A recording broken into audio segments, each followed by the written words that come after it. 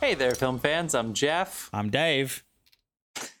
And I'm John, and welcome back to The Love of Cinema, a pod in which we'll challenge one another to discuss movies, both new and old, with a strictly positive critical eye. John, you're making some real fun noise effects already right off the bat. Right. I feel like I'm getting like some real like ADR shit. Up. Like immediately. That is ADR for a living. People, Smash a watermelon. We're the Love of Cinema podcast. Anytime wait, hold on. There's a gimmick in our show, which is that we have to try to keep it positive. So we love talking about movies. John, come on. We have to try to keep it positive, though. That's our goal on this show, to have some fun talking about movies. Anytime we say anything negative at all about each other, life, Florida, you're going to hear this sound. It's going to happen a lot. And that means we'd have to take a drink. And we actually hope that you at home drink along with us. So pour yourself a glass and stand by to get the most fucking earwormed you've ever got by a theme song. Here's our pre-show shot, people. Pre-show shot. So it's funny. The pre-show shot is for Jesus, John. That one hit John. So we try to do the pre-show shot to get us drinking at the beginning of the episode, because this is a little bit of a drinking game. But we usually only do one episode a day nowadays, so that we want to get a little loose right off the bat. But we already recorded an episode today. This is gonna get real. This is gonna get very real. We were just recording an episode in our new series called "What Did They Make Before This Movie?" Dave, what is it called? Yeah, that's the wordy version. Jesus, Jeff. What else have they done? Our director series, or Jeff's version, what the fuck have you done? That's right. Our director series on anyway, it's Bong Joon-ho's movie from 2003. It's fucking awesome. It's called. Wait, don't help him. Don't help him. Don't help him. What's it called? What do you think it's called? I want to say meanings of a murder, but it's only murders in this rice paddy. Only murders in the making a murder. No, it's called Memories of Murder. Memories of Murder. Boom! It's on Hulu right now. Third time's a charm, dude. I hope none of my child voice students are listening to this podcast right now. People, we are talking today as part of our Should Have Seen It By Now our series. The Great Escape. We're talking about The Great Escape. 1963. John Sturges, Steve McQueen. You know it. You've heard about it. You watched 30 Rock. Thank you, John, for sharing that clip to us recently. Great Escape. We're going to be talking about it. This was actually a requested one by Lloyd, who requested this. He actually put it in the Should Have Seen It By Now. It was miscategorized. He literally just wanted us to watch the damn film. But as it turns out, Jeff, you hadn't seen it, and Correct. I have never seen the end of it. Ooh. Yeah, I realized I'd only seen 3/4 of this damn film, because when I first saw it, I was really young and I just wandered off because I didn't get it. And this time I stuck with it. So we'll see what happens. Nice. For baby Dave. Yeah, wandering off. Baby Dave gets a beer. Wandering off into the outback of Australia. Went on his little walkabout. He wandered off and went. Anytime It's just going to happen. It's going to keep happening. who's just looking for spiders the size of pineapples. Yeah, people. sit your fucking knifey spoony ass down. If you're new to this podcast, welcome so much. Please, I know everybody says this and it's annoying, but like, subscribe, all that kind of good stuff. Dave set up a link tree. We're very easy to contact. For new movies, we try to keep it spoiler free. For old movies, we kind of try, but we fail very miserably. But we try to keep it spoiler free for the beginning, just so you can know what our initial takeaways are, what we thought, what we felt about the movie, as opposed to us trying to explain why something worked or didn't, to actually give you our visceral experience as best as we can, with a little bit of alcohol to help, soothe the palate. We have a couple sponsors. John's answering his emails right now. John, they can hear that. They can hear. We can't. Dave is our engineer as well. He's come on. All right. Johnson Film School, but Dave is very horns, motherfucker. Dave's very professional, and his he can do a lot, but he can't get those types out of this fucking. Well, John, I could. I'm just not gonna. I'm researching. Oh, I'm way too much I want to time. make sure I know what I'm. Our sponsor? You want to look up our sponsors? Carlos Barroso. No, whoa. is Don't spike our the beer mic, sponsor. All right? See Barroso.beer, CBARROZO.beer at Instagram. You can follow him, all the fun beer news and antics. Check him out. Carlos, give us some more beer. Send some to Los Angeles, please. And Dasein is our music artist in residence. Isn't that trafficking? Dasein. Dave, you can't make it. You can't make it. You sure. can't make a trafficking joke right now. This is not the time. Oh, come on. Are you kidding? I took down a Dasein, human the trafficker guy in who Canada. makes music. Dasein. Okay, cool. What happened with Canada and trafficking? Not Canada. I had a guy in my hotel room, like next to me when Your I was up hotel there in the room. snowfields. Wait, hold on. You had a guy in your hotel room? Okay, well, one, but I was young and I needed to work. But apart from that, I was staying up in Canada It's fine in the if that's snowfields. your story. I John just know that's asked. not Dave's story. Go ahead, Dave. Sorry. So I was staying up in the Canada snowfields. This was when I went up to Canada briefly when I was living with you guys. And the guy, the guy in the room next to me, like I had the place to myself for a while. It was just me and the snow. It was kind of like I The remember Shining. that. Thanks for still paying rent, by the way. It was great. Yeah. And this guy moved into the apartment next to me and immediately started having this enormous fucking fight with the woman that he'd like gone in there with. And I'm like, this is ridiculous. So I called security. Nothing happened. The fight went on. Like the security came down and they're like, no, we're just watching the TV. Nothing's happened. And then they just kept going. So I called them again. We're watching the TV as in there's cameras in the rooms? They're watching the TV and the fight was on the TV. Apparently, that's what that was the excuse they gave. And so in the end, I'm like, I called security. I'm like, dude, you need to get down here. Like, they're having the mother of all domestics in the room next to me. I don't know what's going on there, but I don't think it's safe for her. And so they came down, and the guy who came down, I don't know who came down, but it was just like killer security guard walked in, just went, knock, knock, knock. Oh, I heard you having some trouble in here, eh? And walked through the door. He just walked in their apartment. I'm like, yes, finally. Next thing I know, 4 cops have turned up, and they're asking this guy for ID. And he's given them some ID, and they went out and they ran it, and they came back, all right. They came back and they went, okay, this is not you. Have you got an ID that's you? Oh my God. And I'm like, Dave. oh shit. Like I'm glued to the fucking peephole watching this through the peephole. The peephole. And yeah, they get a little door thing. Yeah. And anyway, basically it came to the point where the cops got jack of it. They're like, you know what? We're going to take you to the station. You're under arrest. We're going to take you to the station. We'll fingerprint you. We'll ID you that way. And they put him in the car and they took him. Dave, Australian American Canadian hero. Well, the funny thing, I went up to the rec center the next morning, and I'd made friends with the woman who ran like the reception part, and I'm like, oh, I guess you heard about the night I had last night. And she's like, oh, sweetie, everybody heard about the night you had last night. And I'm like, well, what do you mean? She's like, well, that guy, they've been looking for him for 2 years for human trafficking. You know, did tell us this and story. I took the motherfucker down in the snowfields of Canada. You know what, Dave? for bringing this is as much of a tribute as we could possibly have. Dave, I remember you telling us this story. Crazy. I'm so sorry for forgetting it. It seemed more elaborate right now and full of vigor.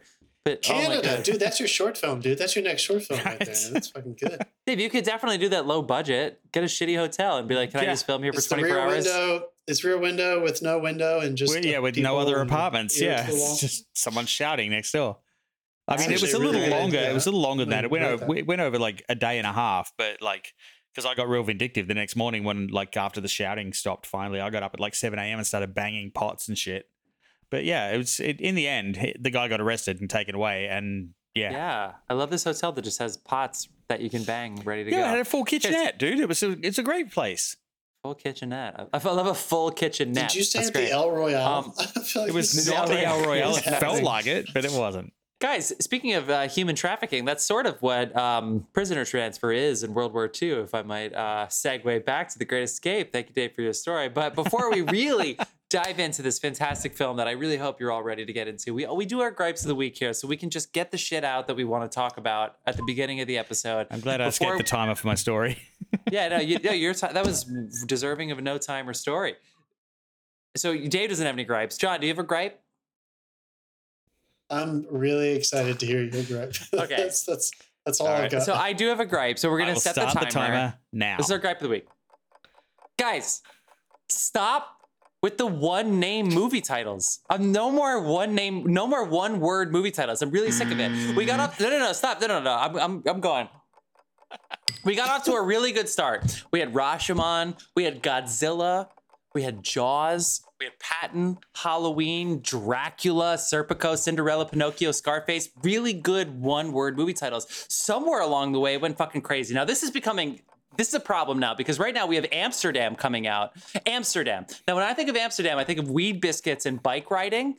But no. Now it's about this David O. Russell movie. Sorry, there's a crime there once in his movie, so it's called Amsterdam. You also have Babylon, Damien Chazelle's Ode to Golden Age Hollywood. Oh, wait, I thought he already had an Ode to Golden Age Hollywood. I guess maybe Babylon. Oh, all right, whatever. Babylon's the fucking movie you want. He's not finished. No. Pearl, the follow-up to X, fine. Okay, but let's take a look at some movies that we did recently. We did Breaking, a movie about a bank robbery. Does that have anything to do with Breaking? No. Barbarian. I loved Barbarian. We loved Barbarian. Little problem, though. Who's the Barbarian? I guess the main character is the Barbarian. But if you did a test screening of Barbarian with 100 people with no title, and you said, what's the name of this title? I'll give you 3 guesses each. And 300 guesses, nobody would have guessed that the title of the movie was Barbarian. Vengeance. They just want to have these like flashy titles. You have even though the house was on Barbary Street. Stop. No, yeah, but they did that because that's what the title of the movie was. You have Nope, which is sort of a follow-up to Up, which is sort of the follow-up to Get Out, which was also the follow-up to the first movie that... Hey, stop. What's a follow-up to Up if the fucking balloons eat people? Shut up. And then Jordan Peele also co-wrote Keanu. So he's written 4 movies with 5 words. So he just loves the one-word movie title, right? So you have... I know this comes in a long legacy of one-name movie titles like, I don't know, just thinking off the top of my head, Annie, Abduction, Annabelle, Admission, Adventureland, Airborne, Airheads, Aladdin, Aloha, Amadeus, Annie, Arthur again, another Aladdin movie, another Annie, Annie Live, Avatar, Babe. Oh, I'm on B now. I only have 25 letters to go. And in 2022 alone, just in 2022 alone, you have Prey, which is the prequel to Predator. That's great. That works out really well. Predator. What is the prequel to Predator? Prey. Chicken or the egg. I love it. What about Fresh? What about Happening? What about Lightyear? What about Playground? Navalny, Belle, Benediction, Hustle, Cow, Emergency, Hellbender, Cyrano sort of came out this year. Hatching, Elvis, Kimmy, Vortex, Watcher, Bull, Pleasure. These all came out this year. There was a Scream sequel this year, and instead of being Scream 6, they just called it Scream again because one word apparently works better. Stop with the one-word movie titles. If you want a one-word movie title, you have to submit it to at the Love of Cinema Pod, and we'll tell you if you can get a one-word movie podcast because it seems like everybody's just trying to fuck with us. All right, I got 2 like one-word movies. I drink and fuck. 60 characters or less, right? Like it's exactly what's happening to all the fucking writing, dude. Like people are scared of anything that has too many words. I started coming up with a list. This rant started with Lincoln, where it's like, Lincoln, this is the defining movie about Lincoln. And it's really like 6 months of Lincoln's life. Now, I know like passing that bill and ending the Civil War is like a really meaningful part of Lincoln's life, but it's not all of Lincoln's life. And then Amsterdam, like, when I think of Amsterdam, I don't want to think of one movie. I want to think about the city where, you know, they have a red light district in Anne Frank's house. I don't want to just think about this movie. You know what I mean? Like, it's just all I keep hearing when I hear that movie title is Daniel Day-Lewis as Bill the Butcher saying Amsterdam. That's the only. I'm still just thinking of another movie. It's not even that movie. And you know what else too, which did not age well, is Brazil, which probably started like the naming of cities and countries and like, oh, the whole movie can just be called this. Brazil. Do you know? Okay, Brazil stars Jonathan Pryce, Robert De Niro, is made by Terry Gilliam. You know what's not in it? Anybody Brazilian. And so I know that they go to Brazil, but it's kind of fucked up that it's basically like, all these white people went to Brazil once, so let's name the movie after Brazil. You know what I mean? It's just like, anyway, I digress. Ted, Pearl, Annabelle, Lincoln, Amadeus, Morgan, Barbara, Fletch, Bullet, Jack, Rudy, Radio, Marty, Rebecca, Spartacus, Nell, Ollie. I'm just sick of it. I'm just totally sick of it. I'm going to keep it in mind. Oh my God. You read it for so long, I almost need to pee again. The conversation, the omen, the birds, the crow. Just add a the and everything's great. Okay, what do you guys want to talk about today? Midsommar.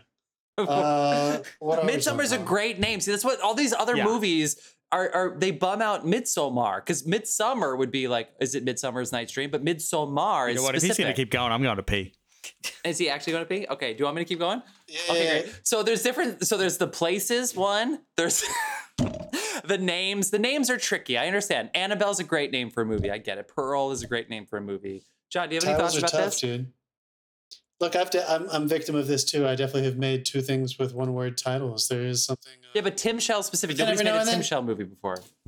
But then every now and then you see those titles where you're just like, The Other Side of the Wind. the wind that shakes the barley, and you're just like, I don't have the balls to like write a sentence like that for my. You need the balls. You can't just say vengeance, because when I think of vengeance, I don't think of somebody making a podcast from New York going to Texas. Like it's not a bad title. It's just in the grand scheme of things. I don't think we can say this enough with enough seriousness. I know we're ranting, we're joking. We live in a world now where you need a thumbnail image, and a title that is viewable in that thumbnail to sell your entire movie to somebody who's fucking lazily sitting on the couch that's a little drunk, a little high, a little distracted by anything. And you need something that's going to stick with them. It does make sense that they're. Boom, like they want it to pop.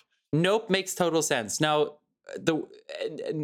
it's sort of about them saying no to this alien kind of thing, and obviously there's aliens. It's an allegory, let alone, but like, it's clearly evocative on purpose. I actually think that's like satire on the one-word movie title. I actually think Jordan Peele nailed it, where he's like, God, that was my protest urination, and you're still going. Yeah, do you need to go again, Dave? Anything else? We should have just waited. We should have just waited in dead air for him to get back. It would have made it easier to cut. Guys, that's a good movie title. Dead Air. Dead Air. See, yes, that's what it's specific. Dead is a bad movie title. Air is a bad movie title. Dead Air. We did it. Oh my God. It's just so brilliant. You have no sense of aim. I have no sense of aim. That's what she said. Okay, I got to move on. I can't. If any of my students are listening to this, I'm so screwed. They're listening to my Great Escape episode. Okay, people, we're talking about The Great Escape. This is directed by John Sturges, who directed The Magnificent Seven. Yeah, we're talking about Great Escape. Finally, 16 minutes into the episode. That's right. The Great Escape. He directed The Magnificent Seven. Bad Day at Black Rock came up next. He also directed The Old Man and the Sea. John Sturges, people. Steve McQueen. Not a single one-word title amongst them. You're right. No. Now, I will say Steve McQueen, Bullet. But that Bullet's tricky. It's spelled differently. Yeah. It's very clever. It was ahead of the time. I'm going to give that a pass. And it's 45 minutes long if you take out the car chases. We listened to Bullet and we reviewed it on our podcast. Please go back through our feed on Apple Podcasts and Spotify. This stars Steve McQueen. It stars Richard Attenborough. Yeah, Oscar winner for Gandhi. That's right. Who also was in Jurassic Park, who goes, damn! One of the best line readings of all time, as well as Welcome to Jurassic Park, of course. Charles Bronson, of course, with a different accent. He always has like a kind of accent in every movie. He does. James, it's weird. Yeah. Every accent's a little different, right? I feel like he wouldn't get away with that today. Well, I don't know. James Coburn and, guys, James Garner, who audiences may best know as the old guy in The Notebook. That's right. Yeah. James Garner was a dashing young man who definitely made his way around town, if you know what I mean, when he was a young striking lad. And this is based on a true story. Looking up his little black book right now. Based on a true story. Yeah, type away, John. Anytime you look anything up, just so you know, the audience knows. Based on the book by Paul Brickhill, screenplay by James Clavell and W.R. Burnett. It's a fantastic movie that was referenced by the character Jack Donaghy in 30 Rock. It's been referenced. I said it the Irish way. I said it the Irish way. Yeah. It's about people trying to escape a prisoner of war camp in World War II. The inescapable prisoner of war camp. The escape proof. Okay, so Dave's seen this movie a lot. So this is part of our Should Have Seen That By Now series. So let's see if anybody in here has not seen it by now. Now that we know that Lloyd, who's Lloyd? Lloyd is actually from Australia. He moved to Europe. I'm actually going out for drinks. Lloyd's in New York this Lloyd. week. So we're going out for a couple of brews. Dave's getting pissed with Lloyd. Going out for a couple of bruises. Thanks for suggesting this movie, mate. One of us is doing a fake accent. It's me. Yeah, right. Well, let's go around the horn here. Now, let's just say, just really quickly, anybody listening, definitely no women in this movie.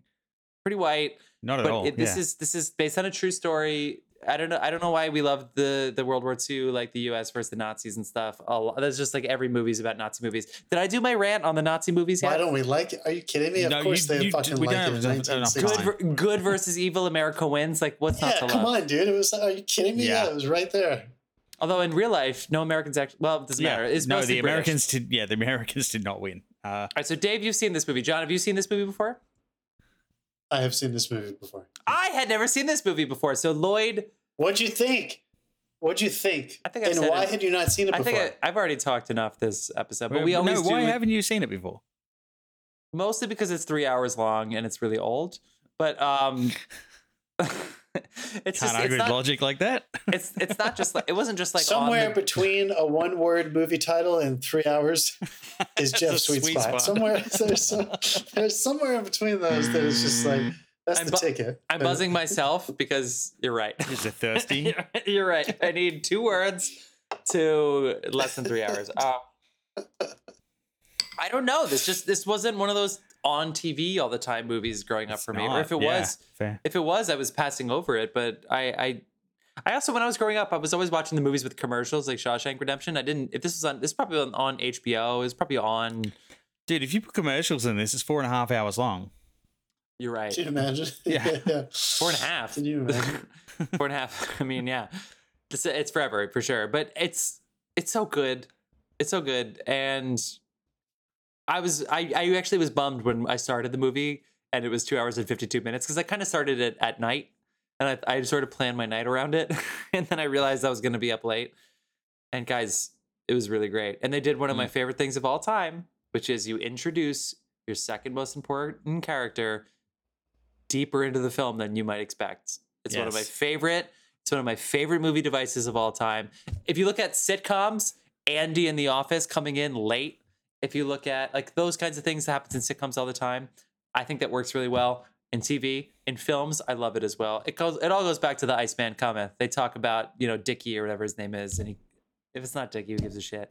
But he comes in like an hour into the play. It's a 5-hour play, but it's like I think it's such a great device. We went to go see that, and we both fell asleep. It was we took turns. It was great. I mean, we still each saw 4.5 hours of great theater. It's because we got drunk. It's because we were drunk before. Guys, we both fell asleep. Guys, we left at 5. Sure, we left at 5 p.m. from our apartment in Astoria, and we got back at 1 a.m. and we didn't even hang with our friend afterwards. And it was so funny because we saw Tara afterwards, and she was like, "Nobody wants to hang out afterwards because they want to go home." And I get it, and I'm like, "Yeah, let's ride the train home because it's like wanting to hang out with the cast of Harry Potter like after the play." I actually remember being bummed because it started at 7 p.m. and it ended at 11:57, and I was like, "Give me 3 more minutes so it can just end at midnight." Yeah. Like, give me. I want a full 5 hours. Pat it out, people. This is a Bam, Nathan Lane, Brian Dennehy, John, Dave. Much happens. Well, that's the point. The Iceman doesn't come. I know. Anyway. Oh no, it's like the title of this movie. I woke up and said, "Is he still gone?" All right, The Great Escape. Dave, what did you, Dave? You rewatched this movie for us. Thank you so much. I don't know who recommended a 3-hour movie for us to rewatch. It was Lloyd. Don't worry. You didn't have to tell us that Lloyd recommended this 3-hour movie. And I realized that I'd seen 3/4 of this. I've never seen the ending because it's 3 fucking hours long, and I didn't have the attention span when I was younger. So plays right into our narrative. Yeah, this was the first time I'd sat there. What a damn cast for starters. Yeah. But I remember sitting there and I was watching it today, and I was like, wow, modern audiences just don't have patience for an overture. Like it starts with the earworm fucking theme song. Because I also when I first started working in Queensland, I was working at the Warner Brothers theme park, and this song. The theme song from this movie was one of the tracks that was on their ambient music, and I heard it, I want to say 15 times a day. So I get a little PTSD when I fucking hear this track every time. But it kicks in, and it's just these wide open fucking Panavision scenes of Poland, because that's where it was shot, but and the tanks driving. Dave talks, John, and I just make noises in the background. Yeah, right. Sorry, Dave. Back to you. I was like, wow, yeah, I feel like everyone who puts this on now is going to look for the skip intro button, and just don't, because it ain't fucking coming. You got to sit through that overture. But in saying that, I forgot how funny the first half of this film is. Fucking hilarious, yeah. Fucking hilarious. They're cheeky bastards. Can I read a joke? Amazing. When I thought this was a comedy, that's the perfect word for it too. Yeah. When I thought this was a comedy, can I tell you a joke I wrote? And I'm going to tell you right now, this joke did not age well throughout the movie. In the 3 hours, yes. So this is early on in this movie. I wrote this joke, and I'll remind you that it did not age well in the movie. Okay, you ready? Good thing Eamon Goth isn't running this camp. What? Working on your set, working on your 5 minutes. Yeah. During this movie, Jeff. Working on the open mic set. Wow. Do you get it though? I feel like you guys when I make a joke. So Eamon Goth is from Schindler's List, right? I haven't seen it. Yeah, these guys are escaping. These guys are escaping and playing baseball. Like honestly, Ray Fiennes would have never let weirdest... that go. But they were Jews. They were American prisoners of war. So it just caught me off guard because I was like, I guess this is a comedy. And then obviously I know how it ends. Yeah, I mean, it is a comedy up to a point. Again, this is one that has a turn.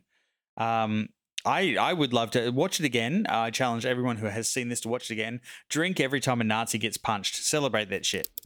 It's weird, right? Like yeah. John, what are you looking up? I'm looking up the prescript text at the beginning of this movie. It basically says it's based on a true story, but it's based on a true story. Composites. The characters in the time. Yeah. The characters based on composites, and the time has been compressed. But this is how it actually happened. Yes. It's like the Fargo. It's like the Fargo opening, right? I mean, I would straight up. I'd say I'm not usually a fan of war dramas. It's not my thing. I don't like it. 1917 being an obvious exception because, I mean, you remember our first episode. If you haven't heard it, go back and listen. Dave really likes Roger Deakins, who was the cinematographer on 1917. He definitely contributed to that film, as he does. G'day, Roger. Yeah. You fucking Jesus Christ, John. Yeah, I don't know. Fucking word out with you. Dave, I'm so sorry on behalf of John. I remember feeling the same way. No, stop. Dave was in the middle of a thought. You can't just cut him off like that to have this. Dave, what were you saying? I mean, the funniest thing is I started watching this and I got about, I want to say 25 minutes in, and I was made to pause it because my wife and mother-in-law were like, we want to watch this with you. Ooh. Because they were enjoying it so much, and like obviously my mother-in-law's a big fan of this film, and everybody, we all sat down and like there was dinner and stuff that happened in between, but we all sat down and watched this together, and it is kind of the perfect family film because there's like very little violence, there's very little, like it's a little bit sinister, but like the violence is 60s violence. So it's like a gunshot goes off and the guy goes, and falls and rolls and half dies and takes. I love like that 3 acting. minutes. I love it so much. Yeah. So there's not much violence. There's almost like I don't think there's any profanity in it at all. So this is a film that you can. Period. Yeah, no way. That would have been more perverse than showing somebody get murdered by the Nazis. But yeah, we all sat down and watched together tonight. So that was my rewatch experience tonight. Yeah, I had to wait. Wait, tonight? Hold on. It's midnight now. Thanks. That's no thanks to me. Yeah. No thanks to me. Dave is a dentist appointment in 9 hours. Wait, tonight? Like you started this? What was your rant about? You started this at 5 p.m. Some 4 p.m. I think it was, and then I was made to pause it till 5 p.m. and then we watched the rest of it. Yeah. Cool. I love that. Yeah. And you liked your rewatch. You like the ending now that you've seen it. I mean, the ending's a half downer, half not. Like it kind of brings itself back. Like this is one of those ones where it's like, oh, this did not go as well as they anticipated, and like it brings like it's this whole. It builds you up to like, and you're like, yeah, this is great. They're doing it. It's great, and then you see the consequences of their actions, and it's not good. But then it brings it back with like his re-entry into the camp at the end, and it just. Yeah, it's an all like it's dark, but it's not dark. It's a very fine line to tread, and I feel like they trod it well. I love it. Nice, Dave. So I think that is the most unique thing about this movie. Yeah, for sure. Jeff and I studied under this acting teacher for a lot longer than he did in New York. But something she used to always talk about is when you're kind of beginning your analysis of a script or whatever, is what genre is it? I am a director and a writer, and fuck directors and writers who think that if you can't sense the tone, then you're wrong. That's not how that's not how people who are interpreting text look at things. There are different ways to play things. This movie could have been a sincere, grounded drama, and it would have been an entirely different film. and probably would not have been as accessible. It's almost like starting with the theme music, which you hear very first, dun dun dun dun dun dun dun dun dun dun dun dun dun. It's in your head now. So go with me here. Tell me if you don't agree with this. This is what I hear every time I see this movie. This is what I think about. It literally, thematically, tonally, and Elmer Bernstein with the music made it literal. It's like the song, "The spoonful of sugar helps the medicine go down." Yeah. Like this intense, dramatic material. That mixed with Indiana Jones. It's spoonful, but to a march beat. Yeah. But to a march, but like they're dealing with really intense subject matter. Yes. Really intense. Jeff, I totally agree with you that like the first time you watch it, you're kind of like, is this really how they got treated in prisoner of war camps? Like there's so much gentlemanship. There's so many manners, and there are so many rules of war and Remember when they used to have rules? I guess so. I don't even know if it's real. So you kind of have to get past that. But it's a half buzz. There's like that they're literally allowed to convene together as How gentlemen are they allowed? and have like meetings and stuff. Yeah. I don't know if that's realistic. So just also, push that to the side. For starters, who gets every escape specialist they've captured and gives them all access to each other's skills? Like, if that guy that like was fired from it at the end didn't get shot, I'd be very surprised. They said they because he put literally everyone who's a professional at escaping from camps in this camp. Again, if the Spielberg Hanks team had directed and produced this movie, it would have been a dark. When Steve McQueen goes to get the baseball, there would have been blood everywhere. Yeah, I mean, just fucking McQueen brains all over the place. And honestly, I think I like this movie a lot. But every time I watch it, I wonder, were vets of World War II who were in their 40s and 50s, right in the sweet spot, the prime of their life, totally grounded, hopefully, if they're not dealing with too much trauma, in their new life, and then watching a movie about what they possibly went through, 15, 10, 20 years ago, I wonder sometimes if they felt like this movie takes some of the seriousness away from it in a negative way. If the answer is no, because I wasn't there, then I'm totally prepared to have a good time with this because it's a very entertaining film. When you're in that situation, I mean, we deal with like things of intense stress. I mean, not concentration camp fucking intense stress, but like the levity and the cheekiness and the camaraderie and that sort of thing. That's what gets you through. And they focused on that, I feel. So my favorite storyline that deals with that is Scotsman, the dude who's in the cooler with McQueen. Yeah, Without him slowly driving himself nuts to get wire crazy and try to jump for the wire to commit suicide, this movie would not work at all for me without that. It is the thing that holds it all together for me. These people are supposed to have been from prisoner camp to prison camp to prison camp to prison camp. Some of them have been in camps for most of the war, 3-4 years. Yeah. And I mean, so that was also a necessary device. It kind of went, okay, we've had some fun up until now, but. And that was the rug. That was the rug that kind of pulled it out and pulled it back from all the fun we've been having. It's like the analogy we made before on this show where like you turn the disco lights on at the end of the night and it's like, here's the cold hard truth of like what is happening here. But again, I feel like because they did have a lot of consultants on this who had actually been in the war. So and the tunnel master, And like just for the making of the film as well, like these guys, several of the cast had been in different war camps and stuff like that. So it was, I feel like they had everything they needed to make this what it was. I think this came. And that's why it came across as genuine. I think one thing that's so this. Yeah. I was blown away. I couldn't stop watching. I think that, which I mean, it goes without saying, but it's a 3-hour movie that you're watching by yourself in your apartment. It's good to say like I was hooked.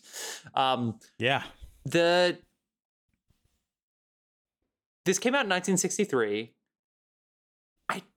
I don't know if we were really accepting the fact. I think the idea of the 50s and the Great Expanse and the suburbs and the American dream, we know now that it was sort of a lie, or at least it was sold to us like a bill of sale.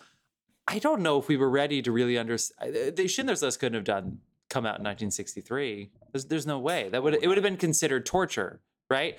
And Also, this is also a prequel to Shawshank Redemption. I had no idea. The MPAA, yeah, right. To Shawshank Redemption. The MPAA at that point in the 50s would have just banned Schindler's List outright.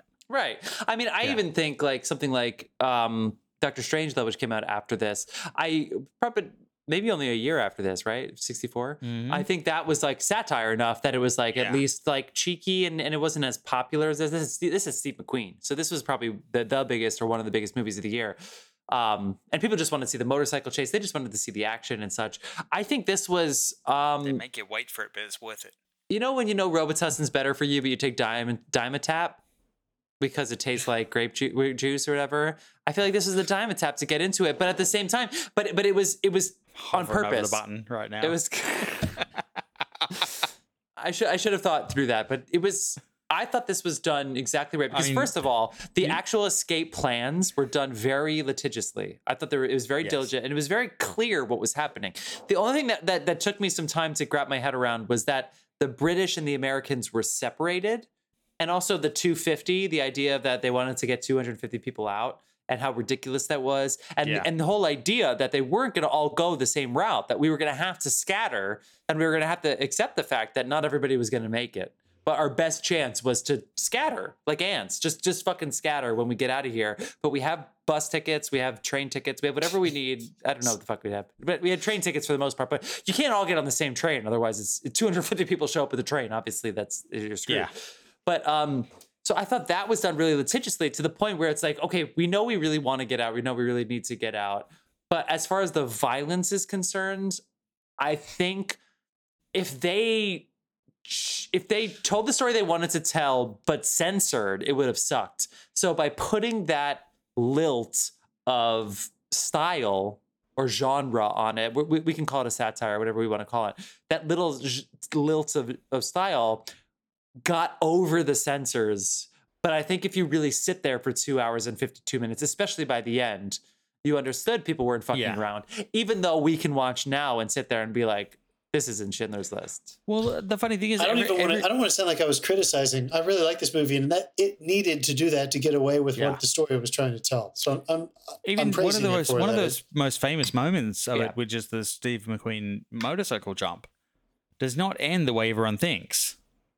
I know that. Yeah, that's what Jack Donaghy ends up talking about. If McQueen had only made the jump. That's literally. I mean, that's the turn of this movie, isn't it? I think the real genius of this movie is that it is an adventure movie. The tone, the music, the aesthetic, the sunshine, everything, it tells you that like they're going to get out of this, and they don't. And that's really what is so compelling is that, Dave, I can't imagine, I mean, you were a kid, but if you had been an adult and you had only watched the first, 2 hours-ish of this movie and not seen the fact that it doesn't work. That's what's so fucking amazing about this film. Well, I mean, they made us think that we were going to get out of this, and nobody got out of that. The title is a total misdirect, but also it's like they do redeem it in the end. And like we haven't turned the spoiler alert on. I don't think we need to. This was made in the 60s.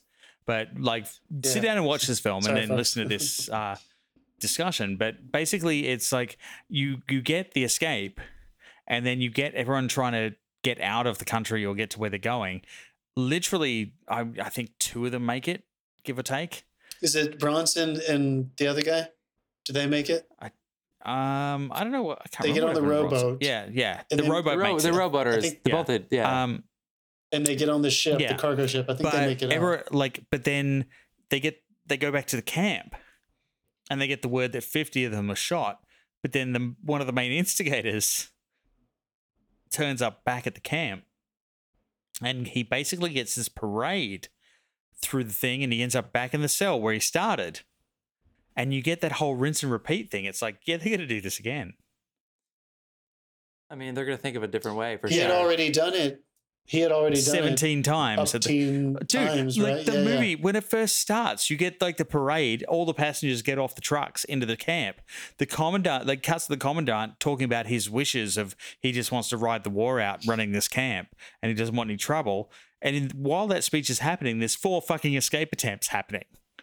I know. Funny? It's hilarious. I think what one thing that's interesting too, there's so many things that are interesting about this, but it's interesting that they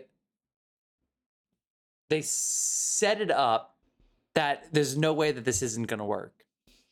I think that goes to the style too with John, what you're saying with back to what you're saying. And Dave, back to you not finishing it. I bet you Baby Dave was like, how are they not going to figure this out? They are bracing a tunnel.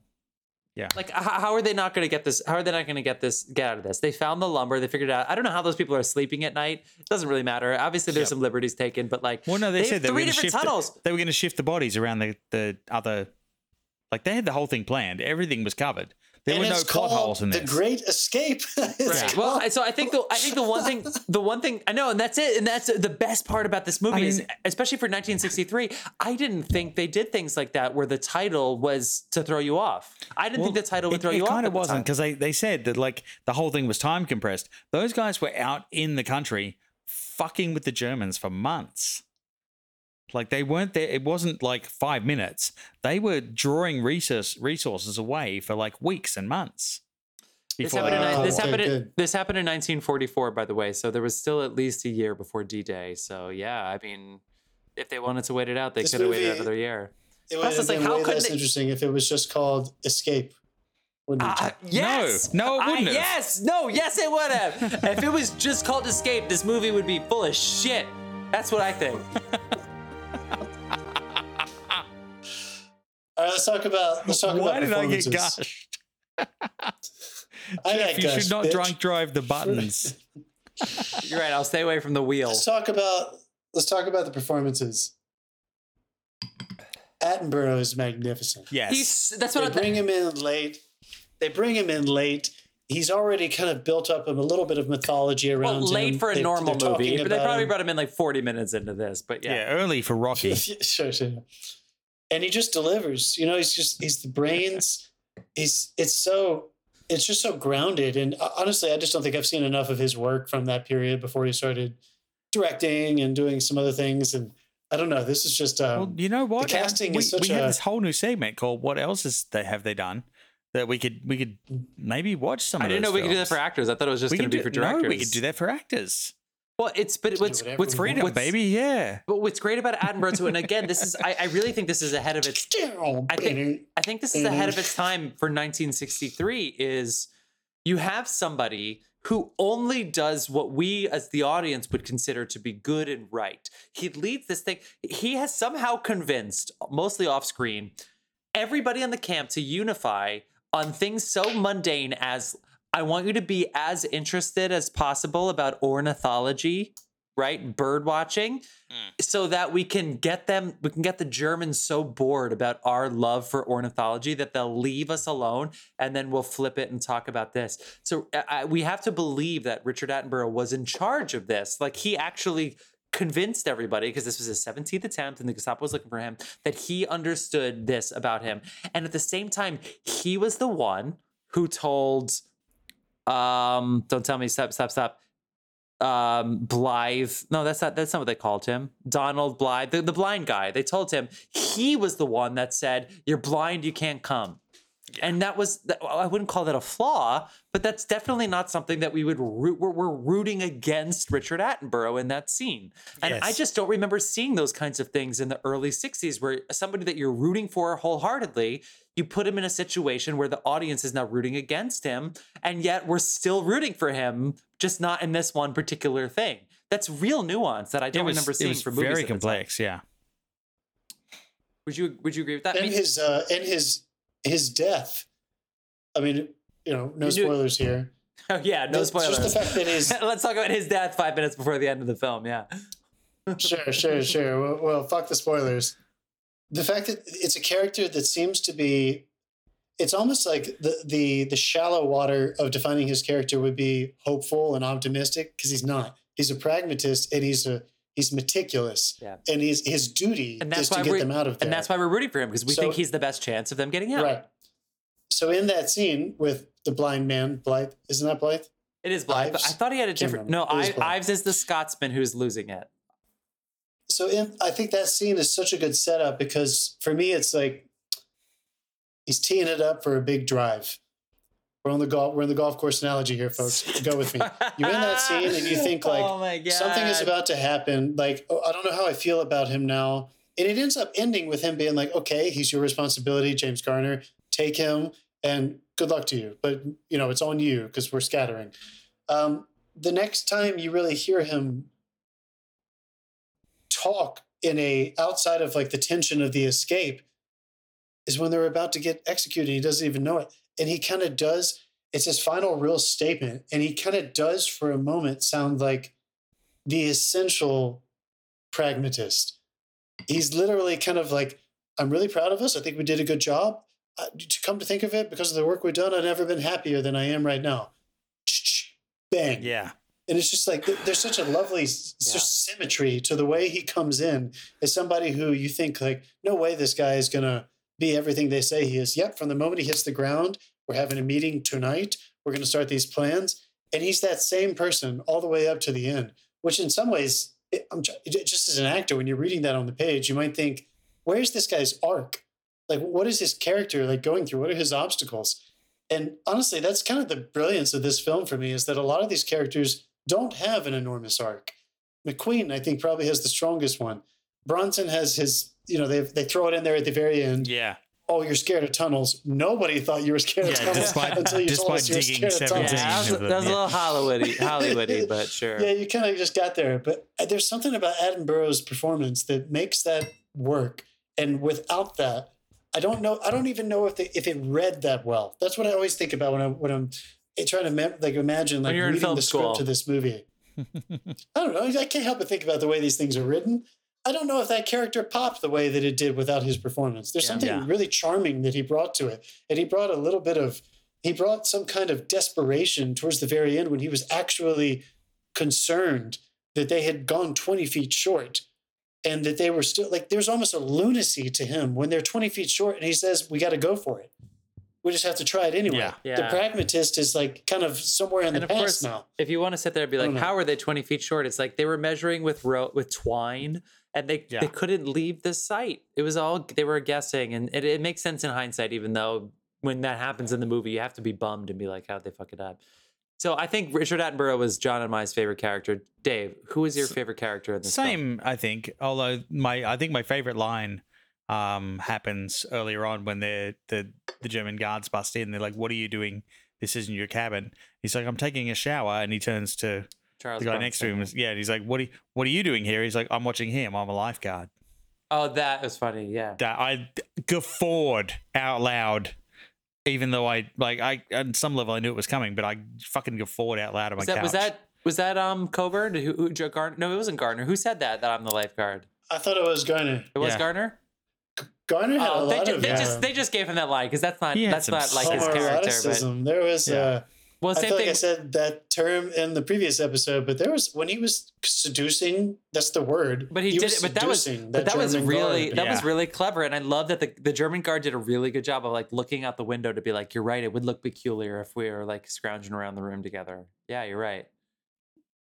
It's also fun, like kind of the oceans movies kind of thing, like just seeing them step by step plan it out. Execute it. Yeah, Soderbergh, man, really came through. It is believable. Like it doesn't seem far fetched. Like, and it helps, of course, to say that I'm sure that people recounted and consulted and said, yes, we did this kind of thing.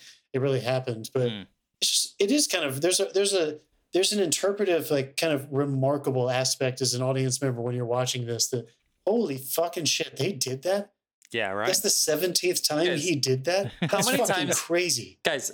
You are very well aware that Richard Attenborough and David Attenborough were siblings, right? Like they sound so much alike. When he's literally sitting there and he's explaining like their route, I literally hear the Planet Earth guy be like, "Here comes the lanternfly coming to eat all of your trees in New York City. Please do kill his them." voice though. Wait, do your impression. Do your impression. Damn! Come on, give me your. I lost that. I already did it. Every time I watch a World War II movie. Every time I watch one, I always just think to myself, our grandfathers must think we are pussies, dude. Like, the things that we complain about. Honestly, I don't know. I readjusted my fucking tooth this week, so, That is true. I can't buzz you because it's good. That's good shit that you did. There's so much good shit there. So this is 3 hours. So I love that the 4th of July scene. So this is where, so for me, when they were like, we want to get 250 people out, I was like, oh, here it comes, Hollywood. I saw like 30 extras so far. Yeah. How amazing was that 4th of July scene where you just see hundreds of people like show up and they're all like drinking the fucking moonshine? Yeah. Dave, what was the best moonshine you've ever drunk in your life? When they had that moonshine, did you think they're either going to get syphilis, they're going to go impotent, or they're going to die? Tell me you didn't think that for a second. Oh, I stay away from the moonshine, man. Who knows what the fuck's in that? Exactly. But they, at the time, were like, well, we might die anyway. Well, I mean, beggars can't be choosers. You're in a camp. You make do with what you got. Dave, what's your favorite? I thought maybe that was why Blythe went blind. I once had ice cream and rum for breakfast because that was what we had. So. Guys, you know what my favorite line in this movie was? As I'm sure you'll all remember, this is the voice of the Nelly's Warbler. This guy does a bird call forever, and then he goes, as you guys know, this is the voice of the Nelly's Warbler. Yeah. And all of these people just like jot down, like, what are they possibly taking notes on this guy that's like talking about bird calls? Literally the Nazi just goes, I gotta get the fuck out of here. And those German accents were terrible across the board, by the way. There was like one or two that were definitely German, and then there were a couple that were, I mean, I don't think in 1963 you were really getting a lot of Germans to be like, I could be a Nazi. Like, I think there were definitely a lot of Americans that were it wasn't until away at that German the early 2000s people started going, yeah, I could be a Nazi. But there were two. There was at least maybe like the big guy that confronts Richard Attenborough later when he catches him, where you're like, oh, that's a real one. That one's good. That guy was fucking huge. Yeah. He just had to say his lines in that proper accent and be bigger than Richard Attenborough. I'm pretty sure someone coached him on how to say that. I was like, no acting required. That had a very Arnold Schwarzenegger, I haven't learned English feel yet. This is a great coach. The coach's job says, stop acting. What? Just say the lines. Imagine we're playing baseball and just say the lines. Done. You've did it. We're terrified of you for the rest of time now. Like, please don't act. Because then, like, he was opposite the Scottish guy at first. That guy was like fucking. What do you say? He was a jockey. He was like 5'3", 5'4". Which is how it should be. Yeah, and that's why Steve McQueen was like unreal, dude. But there were a couple like in The Office where I was like, I don't know if they're. Which actually this plays into the movie. I don't know if you're faking the German accent or if you're a German officer. Because, they're like kind of I love those scenes where they're like testing each other. And as the audience, it's very Tom Stoppard. It's like, I didn't know who was, and it seems so obvious now. People who've seen this movie a million times obviously know this, but I didn't know. It was almost like a show within a show. I was like, are they in it or not? They're not spoon feeding this to me. So I don't know if they're really going through it or if they're pretending to go through it. But there were a couple of the German officers where I was like, are they passing the test? Oh no, they're really Nazis. Like, there are a couple of those early on. But that plays but again, this plays with the tone. The tone covered all of that, so it was all good. So I think the general gist is you should give this a look. It's on HBO Max. I think it is on HBO Max. Yeah, I mean, this is one of those where like I think we stumble upon this quite a bit whenever we're talking about movies. If it's not whenever there are tones of adventure and it's not super dramatic and they're deconstructing these major themes like we talked about on our previous episode, it's kind of, I feel like it's easier to say like, I like it or I didn't like it. Yeah. Do you know what I mean? Like there's a simplicity to the way it's presented. And this is why it's so palatable. I think this is a very difficult movie to not enjoy watching. If you can handle 3 hours of movie, it's very entertaining. It's easy to watch. So I feel like if you haven't taken a chance on a movie from the 60s, just press play. I think you're probably going to be there's a reason this is a classic immediately. Yeah. It's very charming. It's a charming film. Also, it's such a bummer that Steve McQueen tried the motorcycle jump and then he crashed. And so they had his friend do it, who ended up becoming his double in Dave, did you look this up? No. His motorcycle double in Bullet is also the same guy that did this stunt. Bullet was 5 years later in 1968. We talked about that on the Love of Cinema podcast.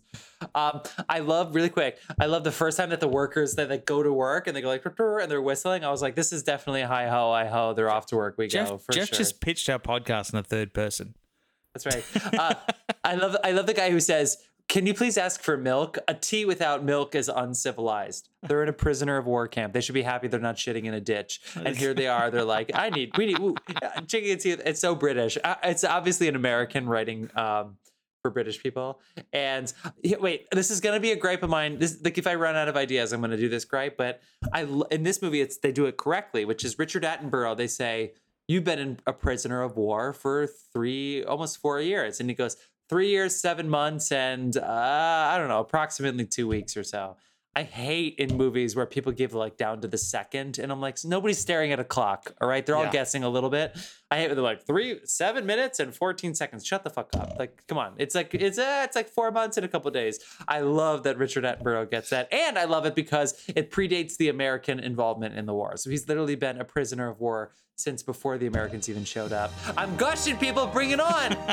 Go see Richard Attenborough, brother of the Planet Earth guy, in The Great Escape. Brother of the Planet. Jesus. All right, I think we should wrap this up at this point. It's gone on long enough. For me. All right, that was great. Let's make our great escape into what you've been watching. David. We always start with you, Dave. Well, actually, at this point, it's not what I've been watching. It's what me and my wife have been watching.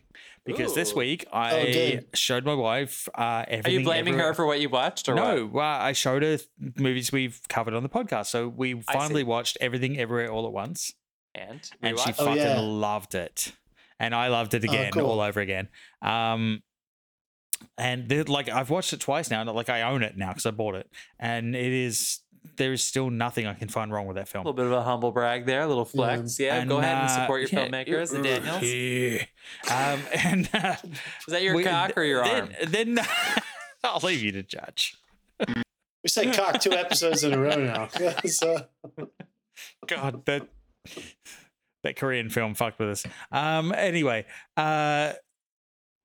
and then I also showed her, it was Morbin time at our house.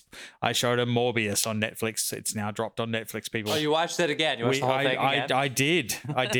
And my wife watched it. And then she divorced you. And, yeah, what is she? Well, I mean, the lawyers are still talking, but it was touch and go there for a while. She was fucking furious by the end of that movie. Of course, she was like, "Why did you do that to me? Did you think that was going to be funny? Why did you show that to me?" And then, I explained the after credit scene because I had to, because it was such a fucking shit. And she was even more angry. And it was it does. Morbius does not get better on the rewatch. I'm shocked. Yeah. Jinx. All right, John, go ahead. All right, I watched. I have been meaning to watch this movie for so long. What came out in 1969. It won 1970. It won Best Foreign Film and Best Editing. It's called Z, just the letter Z. Directed by Vasilis Vasilikos. Crazy, accurate story told from. I think it's produced. They're all speaking French, so I would imagine that it was a French production. I hope so. But it's about the story of Greece. In the attempted overthrow of their government by a peaceful movement, which spawned an assassination, which is in the given circumstances. So it's all about this character who was leading a democratic, some thought it was a communist movement. He was trying to just turn the militaristic government away from it. It's about his killing and the aftermath after the assassination. It was really, really, really good. I can't recommend it enough. I hope the overthrow of Greece by in French language was a French film. I really hope the Saudis didn't sit there and be like, let's make a French film about the overthrow of Greece. Well, honestly, it was kind of refreshing because I was like, I guess this is what the rest of the world feels like when they watch anything in the English language that's set somewhere else. Because we do that all the time. Yeah. How accurate are we?